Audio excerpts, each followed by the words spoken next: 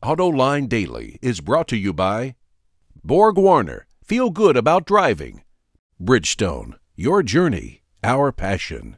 And by Dow Automotive Systems, improving durability and increasing design flexibility with Betamate structural adhesives at dowbetamate.com. Hello and welcome to another edition of AutoLine Daily, where we strive to provide the best insight into this otherwise inscrutable automotive industry.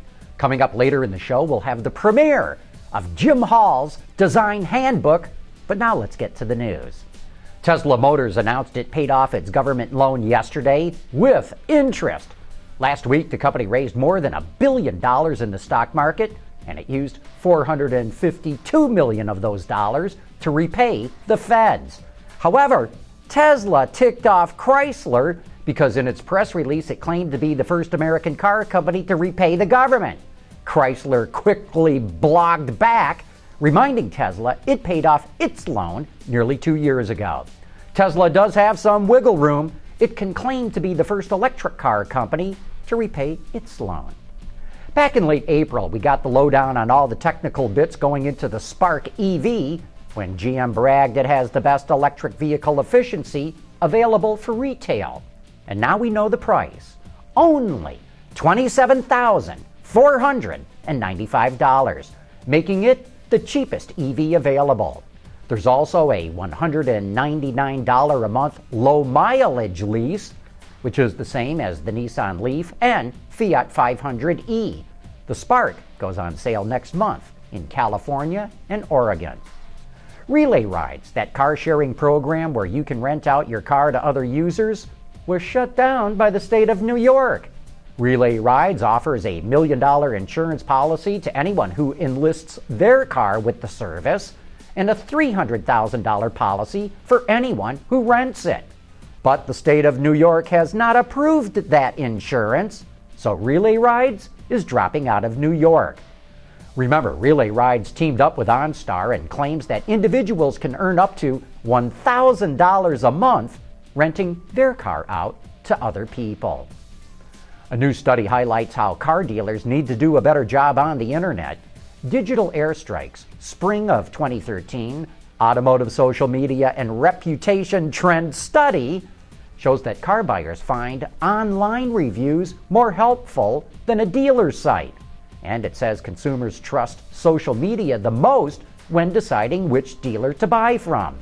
It suggests dealers should ask customers to post a recommendation if they had a good experience, advertise on Facebook, and also give discounts if a customer likes them on Facebook.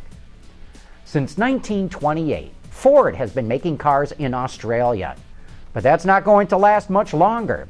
Ford Australia, which will cease manufacturing in 2016, faces costs double those in Europe and 4 times those of its Asian divisions. Automakers were doomed in the country after it opened its once closed market to imports. After that, there was just not enough sales volume to support local manufacturing.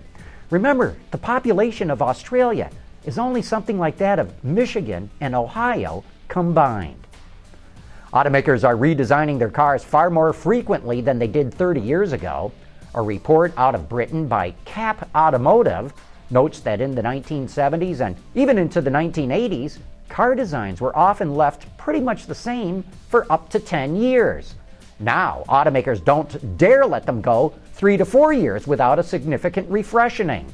2 reasons for the quicker pace of change: fuel economy regulations, which are forcing more frequent technical updates, and computer-aided design, which makes those changes much easier to do. Speaking of design, what does car design have to do with 17th century warships? Find out next in the premiere of Design Handbook, hosted by Jim Hall. Proven on the track and on roads around the world, Borg-Warner turbochargers improve fuel economy and reduce emissions without sacrificing performance. Borg-Warner, official turbocharger supplier to the Izod Indy Car Series. Today we're introducing a new segment called Design Handbook. It's hosted by that encyclopedic automotive expert, Jim Hall. In each edition of Design Handbook, Jim will explore a new automotive design topic with insight into why cars look and function the way they do. For today's installment, please turn to the Design Terms section of your handbook. Here's Jim. If you follow the auto industry, especially the design side of it, you've probably heard the term tumble home. Tumble home refers to the inward slant of a greenhouse towards the center line of the car. The term's origins are rooted in naval architecture when the side of a warship would angle inward above the ship's beam. The idea back then was to make boarding more difficult in battle by insetting the deck. It was farther away from a challenging vessel. In cars, this came about to increase the perception of interior space.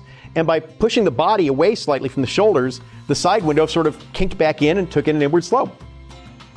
Over the years, as vehicle widths increased, tumble home became more and more pronounced. As the angle becomes more severe, packaging a roll-down window gets really difficult though. One production car that quite possibly had the most severe tumble home angle of all time was the Lamborghini Countach. The upper had so much inward rake, only a small toll passage could be articulated in the side window. Pain in the butt to live with, but it looked so good. Near the end of the last century, a couple of manufacturers tried to reverse the inward trend for this movement of the roof.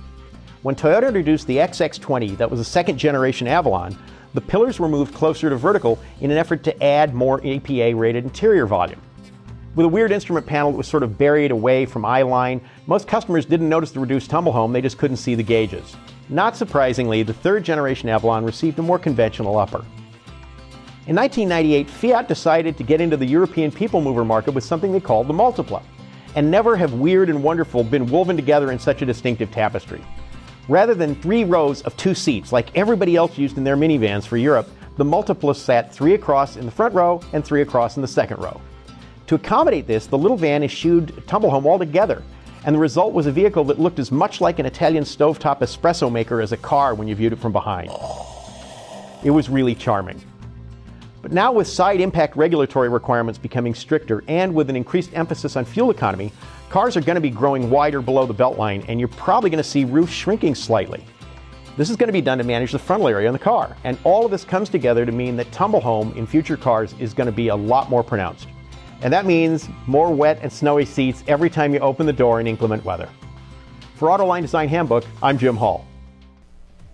That Jim Hall. Stay tuned to Autoline Daily for additional lessons from the Design Handbook. But before you go tumbling home, make sure to synchronize your watches for tonight's live webcast of Autoline After Hours, where we will have Mike Segrist, the chief engineer for the Chevy Cruze Diesel.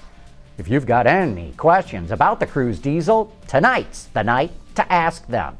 So join me and the auto extremist Peter DeLorenzo for some of the best insider information in the business. But that wraps up today's show. Thanks for watching. We'll see you tomorrow.